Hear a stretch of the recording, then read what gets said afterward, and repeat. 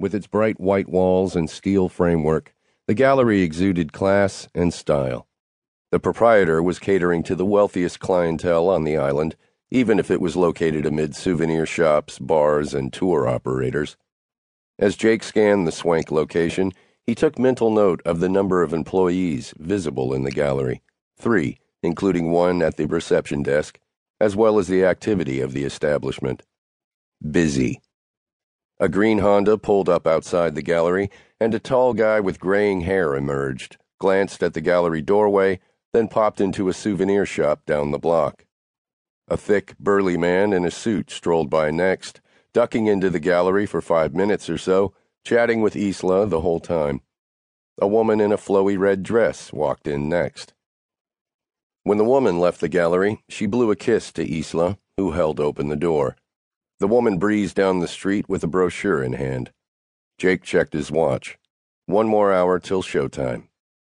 This morning in Steph's hotel room, they'd checked out every angle of Isla's island gallery with Google Street View as they'd prepped, but it was wise to obtain an actual visual with one's own eyes. Though the visual he wanted in his line of sight again was Steph Anderson. Beautiful, blonde, athletic, clever, witty, pain in the ass, and he loved it. Steph Anderson. The woman who swam with turtles, who loved her family, and who kissed with passion and fell apart in his arms. As he stared across the street, he adjusted his shorts. Just the memory of her up against the wall, then beneath him, then straddling him, sent bolts of lust through his groin. Last night with her blew his mind and torched all the pathways in his body. She gave herself to him in all the ways that he wanted, and he couldn't wait to have his hands on her again. But he also wanted the rest of those damn diamonds that he was sure were inside that gallery. Wanted them badly. His fingers itched to touch them. He patted his pocket, running his thumb along the outline of a little something he'd taken from Steph's hotel this morning.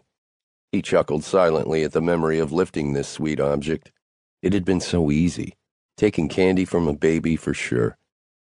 He only hoped snagging Eli's diamonds would be as smooth. Once he had his hands on all those blue-tinted beauties, he'd be good to go.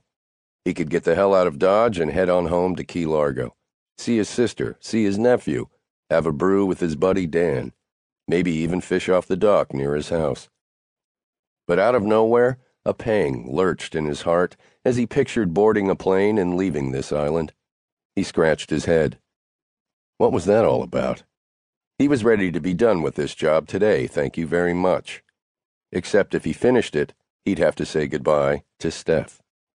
No reason for him to be missing her.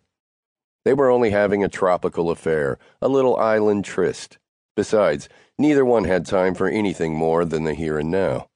Once he was gone, he'd need to zero in on whatever was coming his way next, not linger on the woman he wouldn't see again. Get her out of his mind. But as he ran a hand absently over his chin, it occurred to him that maybe this odd feeling inside him wasn't so unusual, considering Steph was sweet, feisty, smart, game for adventure, and had a vulnerability in her that latched onto his heart. They had a damn good time together. He made her laugh, and she did the same for him. His lips curved up in a grin as he thought of her. He shrugged happily to himself. Fine. If the job lasted a few more days, that wasn't so bad. He'd been lucky so far. Getting involved with her had only helped him on this case. She'd been a great partner, and they were that much closer to cracking it because of her. He rapped his knuckles soundlessly against the windowsill, knocking wood that his lucky streak would continue. He could see spending time with her, chartering a fishing boat for an afternoon maybe, casting away far from shore, lolling about on the open sea. Naturally, the fantasy boat trip would include screwing on the deck of the boat. Many, many times. The image of her legs wrapped around his hips as he took her under the sun burned into his brain. Hell, he'd stay extra on the island to make that happen. He'd definitely extend his trip for that sort of quality time. The clacking of shoes echoed in his ears and snapped him out of his daydream. Glancing briefly behind him, he caught sight of a man in slacks and a dark short-sleeved shirt adorned with a name tag bearing the name of the church.